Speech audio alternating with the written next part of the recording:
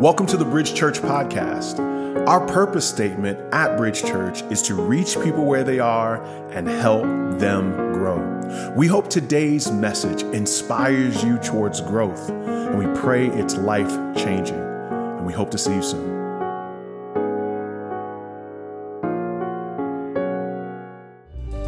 Thank you. Yo, can we give it up for Sam again, too, man? Woo! My goodness. And Sean doing the announcements for the first time. You better go ahead. Yes, the roster is deep here at the Bridge Church. And we are so glad that you have joined us here this morning to worship together. And we have been going through a series called Hopefully that's been dealing with this issue of hope. And, you know, the reality is part of the reason why we're taking our time with it is because hope can be difficult, especially in the context of delays and in the context of waiting. Anybody out here know what I'm talking about when you're waiting and delays happen and it's just like makes hope that much more difficult. And you know, one of the greatest challenges when I think about waiting and when I get the most frustrated is travel delays. Anybody know what I'm talking about? Like, they're the worst. I remember I was just, on a flight last month, and I was on my way to the airport, and they give you the nice little notification, oh, your flight is 15 minutes delayed. I was like, oh, that's cool. Gives me more time. I don't have to feel like I'm rushing through security anyway. Then I get to, security. It's like, actually, it's been delayed an hour. I'm like, it's a little inconvenient, but, that's cool. I can get something to eat before. Then as I'm getting something to eat, your flight has been delayed 2 hours. All right? Now I'm like, now I'm going to be getting in at like midnight. Then it was like, well, we'll let you know when the flight's going to be here, right? And then and I'm like, okay, this is the last flight. We get it boarded, seat belts fastened. Sorry, y'all, the plane is canceled. The flight is canceled. Y'all got to go off the plane. Like, literally, that just happened, right? But as bad as that was, has nothing compared to what we saw happen just a few months ago. Y'all remember this in December when there was a winter storm happened right before Christmas, and Southwest just had a meltdown? I mean, in 5 days, they canceled over 10,000 flights. And it was bad because in that same way where they just don't give you information, like, they were like, well, it's just delayed, right? So we can't give you your bag back because your bag is on the plane, and they wouldn't cancel the flight. So people were just stuck with no luggage in the place that they didn't want to be in over Christmas. And not only that, when people were calling to try to change their flight, they would be on hold for hours. In fact, even the flight crews couldn't get a hold of like their own airline to figure out what was happening. There were stories of flight crews who the person, like the attendant or the pilot, went to bed on hold, woke up the next morning, and it was still on hold. The CEO appeared before Congress, and when they challenged him and asked him about the debacle, he said, yeah, we messed up. You think, bro? You messed up, huh? But imagine that type of waiting. And what type of way that can challenge just hope and just trying to get to where you're wanting to get to, right? And not having this incredible delays that are outside of your control. And you ever notice the longer you're on hold, the harder it is to believe that an answer is coming. 1 minute, 2 minutes, you're like, okay, I'm just going to keep myself busy. When it gets to like 10, you're like, all right, time to tap out. Well, imagine not 10 minutes or an hour or days, but years and decades of being on hold. And that's what we find ourselves in when we get into the text today in the book of Isaiah. Isaiah was a prophet that God spoke to in the time of incredible uncertainty and challenge and waiting. And so just a little bit of context for Isaiah. And by the way, since we don't have slides right now, what if you can pull out your Bible app if you have that, or download it. If you don't have the Bible app, just go into your app store and put Bible and get the U version. Really helpful reading out of the ESV. So we're going to keep it moving. But while I'm setting this up, you can go ahead and get ready with those things. We're going to be coming from Isaiah chapter 40. But just to give you some context, Isaiah is writing at a time in like 740 BC. Now, in 722, the Assyrian kingdom came and took over Israel, just northern kingdom. So there were 12 tribes. The northern kingdom was 10 of those tribes, and they essentially got conquered by the Assyrian kingdom and lost their sovereignty. They moved them into the Assyrian nation. And so Isaiah is writing to the southern kingdom, which is 2 tribes. It's Judah and Benjamin. And what he's challenging them to at first, so Isaiah starts with a rebuke and saying, hey guys, y'all better clean up your act, because if you don't stop committing acts of injustice, acts of unrighteousness before God, what happened to the northern kingdom, who you think you're so much better than, it's coming to you as well. But then he doesn't just warn them, he also warns the rest of the nations as well, including the nations who were going and doing the conquering, like Babylon. And so chapter after chapter after chapter, Isaiah warns. Year after year, his ministry went for at least 4 decades of him pleading with his people, get it right. And finally, in chapter 39, finally the dam broke with the last king who disobeyed God. And then Isaiah announces, okay, it's your turn. Judah, you're going into exile too. Babylon is going to conquer you.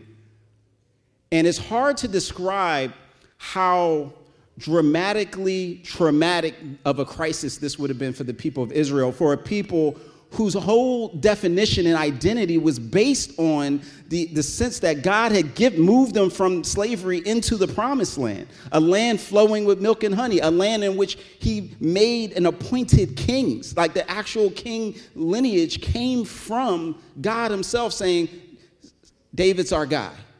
And now you're saying that this same king, it's reported, is going to be taken as a slave to Babylon, and that their own land was going to be overrun and taken over. It was a crisis of epic proportions. And as you can imagine, people lost a lot of hope and faith in that time.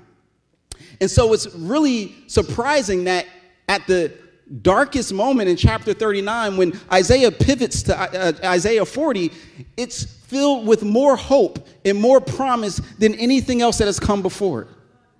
And this corner turns, and all of a sudden, even though they have been chastised, even though they've been disciplined, God is wanting his people to know this is not the end of your story. There's more to the story.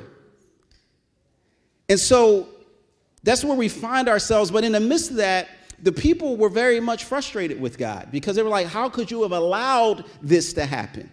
Look at what they say in verse 27 of chapter 40. It reads, why do you say, O Jacob, and speak, O Israel, my way is hidden from the Lord, and my right is disregarded by my God. So this is God speaking to the people and saying, okay, why are you saying that I can't see you, or your way is hidden from me? Like that somehow either I can't see your plight, or even worse, my right is being disregarded. Your right is being disregarded by me, that I don't care, that I am being unjust to you in the things that you're doing. Why are you asking this question? So essentially what he's acknowledging is that the people had complaints against God because of what had happened in their life. Have you ever had a complaint against God because of what's happened in your life? And the interesting thing is they should have first had their complaints against their false gods that they had trusted in instead of Yahweh. Maybe they should have turned some of that complaint to their self for the ways in which they had made decisions that continually oppress the poor and the marginalized, and the ways in which they continue to rebel against God's standards. God had told them in the law, If you obey me, you'll stay in the land. If you disobey me, you will be cast out of the land. So why all of a sudden is there a complaint against God? And I think we have a tendency to blame God for our own consequences to our own actions. Can we talk about it for a second, saints? Like, I remember, in college, people are like, we were the ones that chose to go out and hang out instead of studying, right? But then it's like, God, you brought me here to this college. You made a way. Why are you failing me right now? And he was like, yes, I was the one that provided you to get enrolled, but you were the one that decided to do a body roll instead of going to study class. Like, that was your decision. Why are you blaming me for that? But sometimes it's not our own actions that are the cause of this sense of hopelessness or despair. Sometimes it's other people's actions.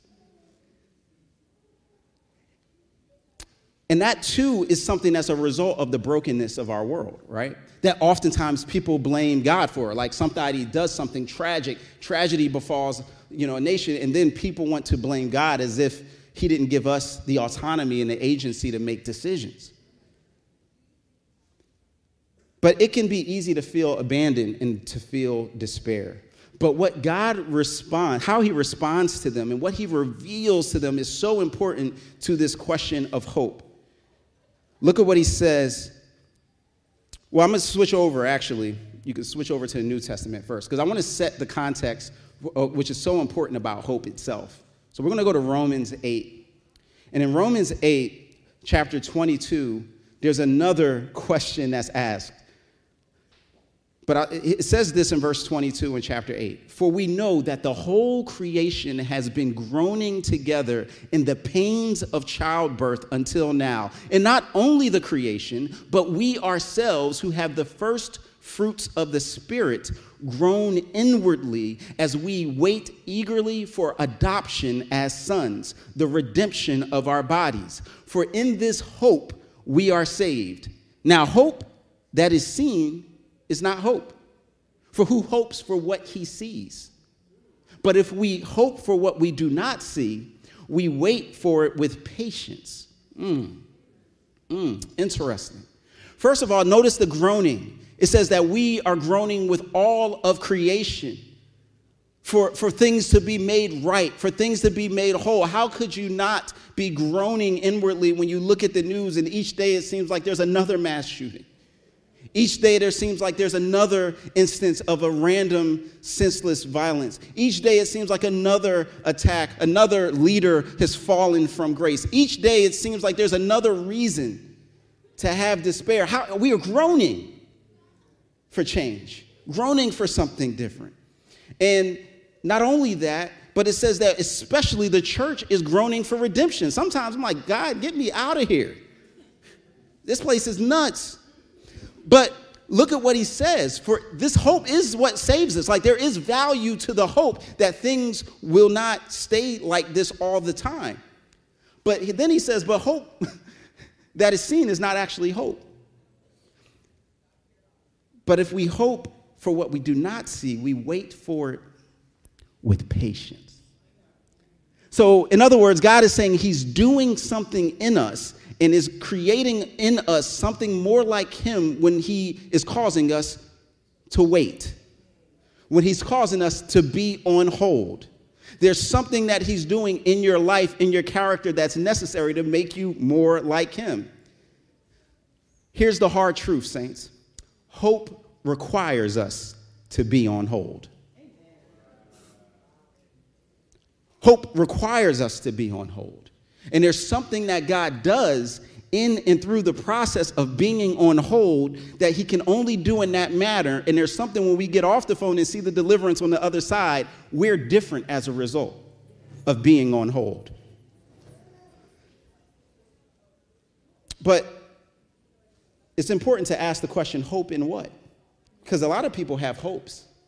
A lot of people have aspirations. But it's important, as we talked about last week, that your hope, your foundation is in the right source. And so in Isaiah 40, he begins to explain and to introduce the source of their hope, why it's okay for them to have that sense of hope. So we're going back to Isaiah 40 now. That was just like a little sidebar to kind of get us set up on the nature of hope. Now we're going to get into the person of that hope. Look at verse 1. It says, comfort, comfort my people. This is right after he just told them they're going to be in exile, right? Comfort, comfort my people, says your God. Speak tenderly to Jerusalem, he tells Isaiah, and cry to her that her warfare is ended, that her iniquity is pardoned, that she has received from the Lord's hand double for all her sins. Comfort, comfort, he says. Comfort is probably one of the deepest desires that we have as a human race, right? Like this sense of comfort that even especially when things are not going right, especially in times of trial. They're in the wilderness, you're in a desert, there's death and disease that surrounds you, there's poverty and brokenness all around and in us. And in the midst of that, we want comfort. And so God reveals to them that comfort is here even when the brokenness is all around you. And look at why he explains it. He says, and cry to her that the warfare is ended and that her iniquity is pardoned. Now, that context of warfare could also be rendered the struggle. The struggle is real, but he's also saying, and he's speaking in the past. I love, God speaks in the past tense when he's talking about the future. So that's why reading the prophets can be a bit confusing. Because he's saying your warfare has ended, the struggle is over, but they haven't even gotten into the struggle yet. The people are about to go into exile, and he's already given them a vision of that fact that it's going to end. That's going to help somebody. So what I'm telling you today is that in God's perspective, because he is outside of time, the struggle that you are currently in is already over. So he's encouraging you to have comfort. Oh, that's going to help somebody here today.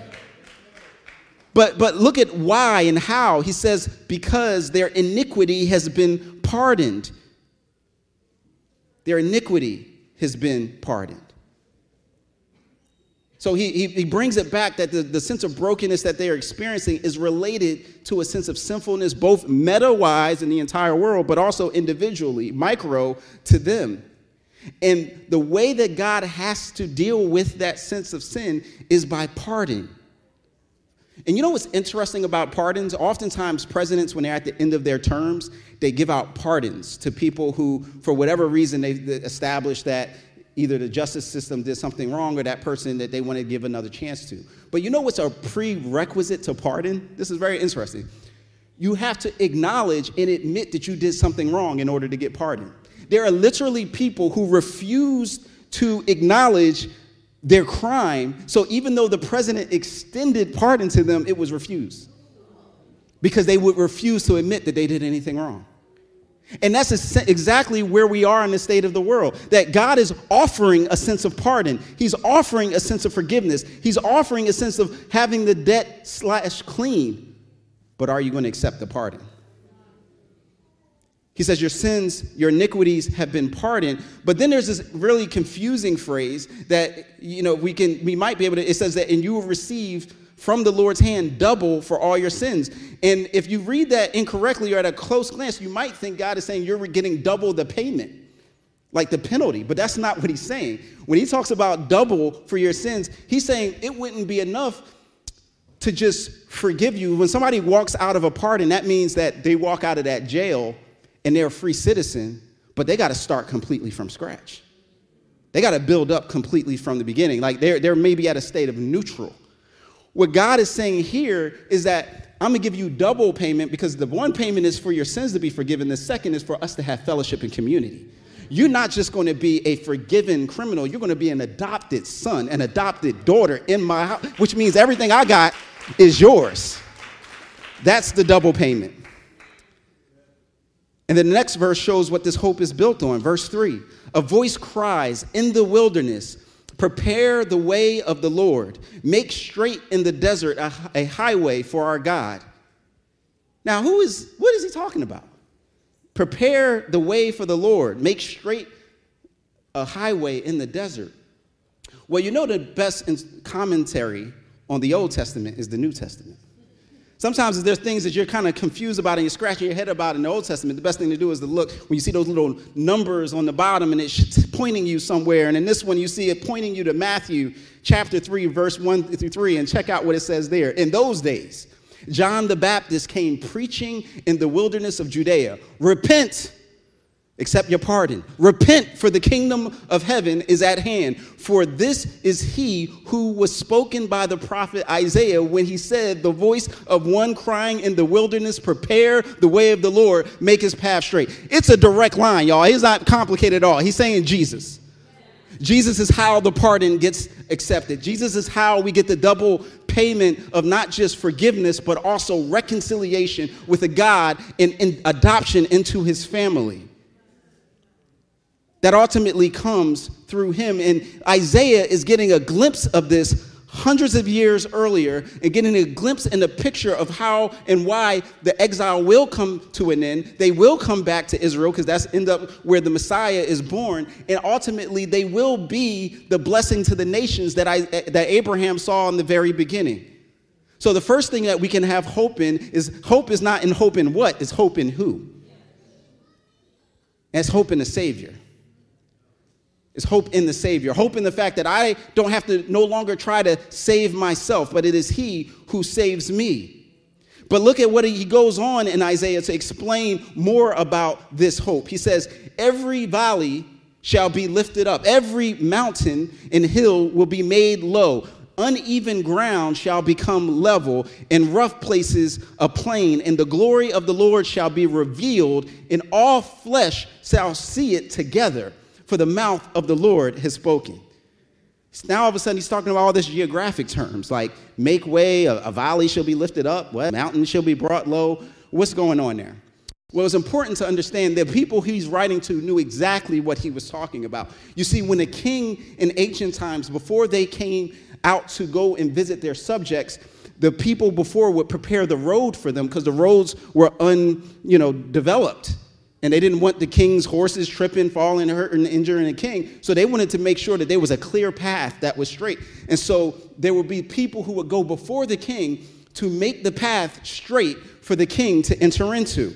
And so that was what we saw on a regular basis. And we even yesterday, actually, saw aspects of what happens when people get together to coronate a king, right? Like in England, for those who follow that kind of thing, King Charles was coronated and, they were given a crown and all that. And the thing that was really interesting about the process is how elaborate it is. Like sometimes you just kind of catch yourself getting caught up, like all the ritual and the entry. They had thousands of people gathered, millions along the road to kind of get a glimpse of this experience. And the detail that was involved, 4,000 troops, 19 military bands, escorted them on the mile-long procession from Westminster Abbey, to the Abbey from where they were at Buckingham Palace. And do you know how much this joint cost? Estimates say that it cost about 100 million pounds, which is about $126 million for a coronation. You talk about preparations. And everything was planned for a king who doesn't have any power. Merely a ceremonial position. And all the things that they say and all the things that they regale him, and he has no subjects for real, for real. Think about that for a second. And not only that, I don't mean to be morbid or disrespectful, but he's 74 years old. He's probably not going to reign for as long as his mama did. And yet they put a crown on his head that was worth $57 million. For a crown.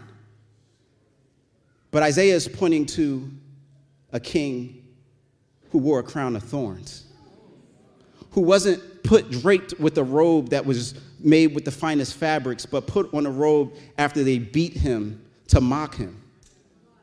His subjects didn't line up to celebrate him. They lined up to say, crucify him, crucify him. And when he got on that cross, he said, Father, forgive them, for they know not what they do. And that was the cost of the forgiveness. And so when this king comes, what he's saying is that when he comes back, right, like it's not just going to be people making a way like John the Baptist did. When he comes back, the whole earth contorts and conforms to what he wants to see happen. Mountains made low. Mountains moved for the sake of his kingdom. So the second thing we need to do is have hope in the King. Oh yeah, that's why we say Lord and Savior, right? Like he doesn't just save us and rescue us, but he also gives us instruction and order as a king over his subjects. But a compassionate king, not one who flaunts his wealth for others, but one who denied his wealth for others. That's the nature of this king. But the last question with this is, do you live as if it were true that God is a king who has unlimited strength and power? Do you live like that? That the king that we serve has greater wealth and power than a ceremonial king? Hope in God helps us to wait, helps us to be patient, knowing that not only does God have our best interests at heart, but he has the power to execute the interest that he has in the first place. And it's not ceremonial power, it's real power. It's a power to speak to the winds and waves, and they got to chill out. It's a power to heal, to say, cancer, get up out of there, and it flees. That's the type of power we're talking about. So if we skip down to the last part of the passage, then we really get to see where the rubber hits the road. So God has some questions for her. Have you not known? Have you not heard? The Lord is the everlasting God, the creator of the ends of the earth. He does not faint or grow weary. His understanding is unsearchable. He said, all right, there's something different about this king than the kings that you guys bow down to. This king is everlasting. His reign and rule has no end. He's the creator of the heavens and the earth. So he was there from the beginning, and he's going to be there to the end. And look, it says he does not get faint or grow weary. God's own power and compassion is the basis for how we wait. Because if I can trust in his compassion and power, then that means I can trust that even though I don't understand why he's causing me to wait, even though it doesn't make sense to me, even if it seems to contradict what I thought was how he was going to operate. His ways and his understanding are unsearchable. And so it's not a question of my intellect, it's a question of my will to trust and submit to the king. He doesn't get exhausted, and you'll see this pop up again in verse 29. Look, it says, he gives power to the faint, and to him who has no might, he increases strength. Even youths shall faint and be weary, and young men shall fall exhausted. He says, look, this faint and fatigue thing, he gives power to those who are weary. Do you realize what happens when we try to put all of our eggs in the basket of our determination and will? We get tired and worn out. You can grind it out. You can thug it out for a little while. You could just grin and bear it and knuckle up and then for a little while. But eventually you get tired. Eventually I get tired. And eventually I get to a place where me trying to justify myself runs out of gas. Me trying to make it happen on my own runs out of gas. And so he flips it and says, look, he gives power to the faint, and to him who has no might, he increases their strength, because even young people get faint and tired. There's bridge kids up there right now, and sometimes when you're working with little kids, you're like, they never get tired. They just run around all the time. But all the parents in here know they hit that wall eventually, and it's a glorious thing. Sometimes it hits like a thief in the night. They just be like, poof, and just fall out. Even youths, even when, we're watching the NBA playoffs, and like even the most conditioned athletes in the world can't play all 48 minutes. They get tired, need a break. But he's saying, in contrast to that, God not only doesn't get tired, he gives strength to those who are tired. Yeah, but we have to not rely on our own ability. The Israelites who were getting this message were worn out from their hardship. They were worn out from king after king that let them down, that the world around them was falling apart. The rich were taking advantage of the poor, the violent from those who were vulnerable, and it seemed like there was no hope. But in the midst of that, God is saying, your way isn't hidden from me. Your perspective is off. And this is the last verse in the chapter. He says, but they who wait for the Lord shall renew their strength. They shall mount up with wings like eagles. They shall run and not be weary. They shall walk and not faint. Yeah. And here's the interesting thing. Depending on which translation you have, that word wait might say those who hope in the Lord. All right? Now, here's the reason why. The Hebrew word kavah, which is translated, it basically means, it initially meant this tension of enduring and waiting, and then came to mean, as it was used, this aspect of hope, because that's what it feels like when you're enduring, is it feels like tension, it feels like strain, but in the midst of that, if I'm straining and having tension and I'm still looking forward to the thing, I'm expressing hope. And so hope equals waiting expectantly. That's what hope is. That's why you can't say I have hope if you're seeing the thing that you want to hope in. Like it's gone. Hope, there's no place for hope there anymore. But if I'm hoping for that which I don't see, I'm waiting for it, but there's a way, patiently. I'm waiting for it eagerly. I'm waiting for it with a sense of expectation. And Isaiah uses this word more than anybody else in the Old Testament. 14 times it appears, kavah, to wait and to have hopeful expectation. And there's no coincidence that he uses the phrase like mount up on wings like an eagle. You see, once again, the folks would have understood exactly what he was talking about, because in Exodus 19, can I teach for a second? You got to understand the context of this stuff, right? In Exodus 19, this is a passage in which the Lord gives Moses a message for his people. And this is what it says in verse 4. You yourselves have seen what I did to the Egyptians and how I bore you on eagle's wings and brought you to myself. Now, therefore, if you will indeed obey my voice and keep my covenant, you shall be my treasured possession among all peoples, for all the earth is mine, and you shall be to me a kingdom of priests and a holy nation. We've been talking about that kingdom of priests and a holy nation the whole time. What Isaiah is doing is he's reminding them of what God already did and how he already delivered them on wings of eagles. He said, y'all were in slavery for centuries, and I delivered you into the promised land. And I'm the same God. I didn't get tired. I didn't get weary. I didn't forget about you. I couldn't just overlook you.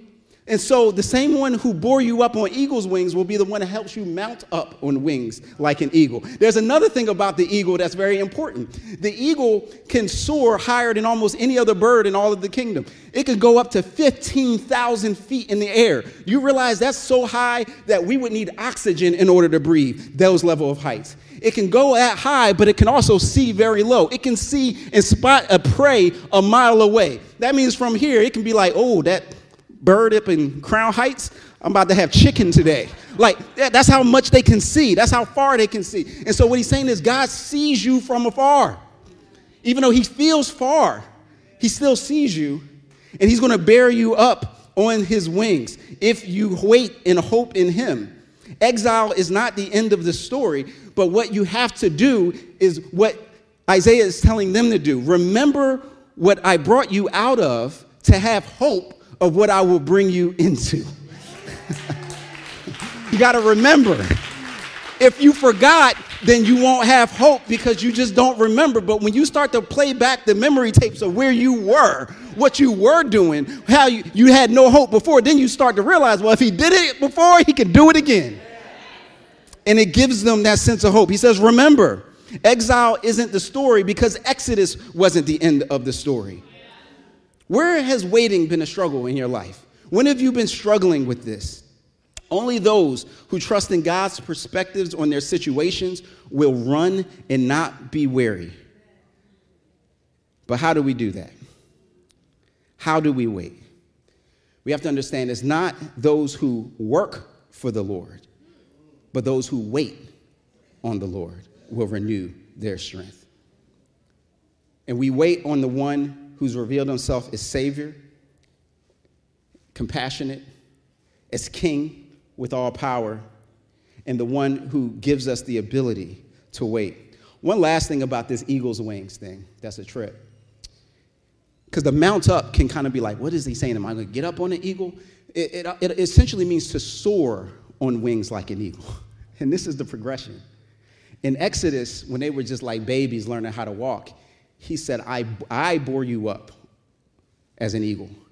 But in exile, what he's saying is, I'm going to mature you, and now you're going to have your own wings to fly.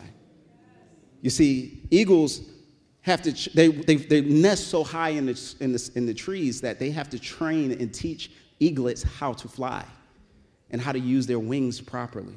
And what happens and why the hope gets longer and why the struggle gets started is God is trying to train and teach you no longer to just, have one level of hope, but to get to the next level of hope where you're soaring, where you can actually navigate those waters yourself. So there's 3 aspects that I see here in this passage real quick. First is to understand that wait doesn't just mean sit still and do nothing. It means to serve.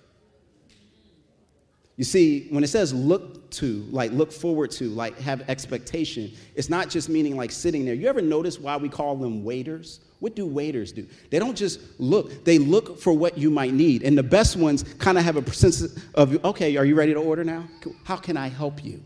How can I serve you? They are actively waiting, looking for ways to serve. That's how we wait. That's how we hope. How can I serve the Lord while I am waiting? That's the first point. The second, the thing about eagle's wings, that's so great. They don't flap hard.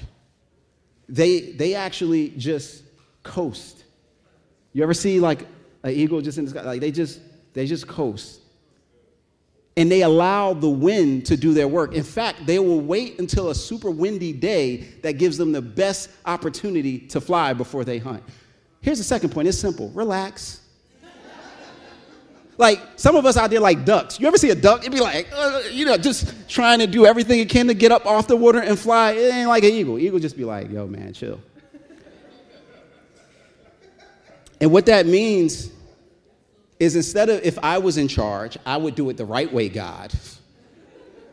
It's not my will, but your will be done. Relax. How that for that's an action item. Relax. But some of us need that word. And then the last one, expect. You see, when the eaglets seeing Mama Eagle learn how to fly, see it flying around, it's like one day, I'm not there yet. It takes a few months for them to learn how to fly, but I'm going to get there, and I'm going to soar. And when you become agents of that same sense of hope, it becomes transformative in you and those around you. You begin to catch the draft of the windy days. And look at this. The windiest days are when the eagles have their best flying days. You'll learn to ride through the storms, and you'll find that even in the storms of your life, you will be able to soar the highest because you've learned to wait on the Lord. Well, the Old Testament talked about a voice crying in the wilderness, and the New Testament revealed that that was Jesus that was coming. But we also know that as Old Testaments had to wait for the first coming of Christ, we have to wait for the second coming. But in the meantime, in between time, what we have is an opportunity to put our faith in him. Jesus said, "Come, all who are weary and burdened, and I will give you rest. Take my yoke upon you and learn of me. For my yoke is easy and my burden is light." And that burden is light because Jesus covered us. He pardoned us. It was a heavy burden for him, but it's a light one for us. And so, because this is the source of hope, I want to be able to give a couple different opportunities to respond to the message today. We hope this message was encouraging to you. We invite you to send us an email at info@bridgechurchnyc.com so we can hear how God used this message to speak to you. You can also find us on Facebook, Instagram, and TikTok. Our handle on all our social media platforms is @bridgechurchnyc. Our website is bridgechurchnyc.com. If you're in the New York City area, we would love to see you on a Sunday. Our services are at 10:30 a.m. and noon on Sundays at 345 Adams Street in downtown Brooklyn. Thanks for listening to our podcast today, and we hope to see you soon.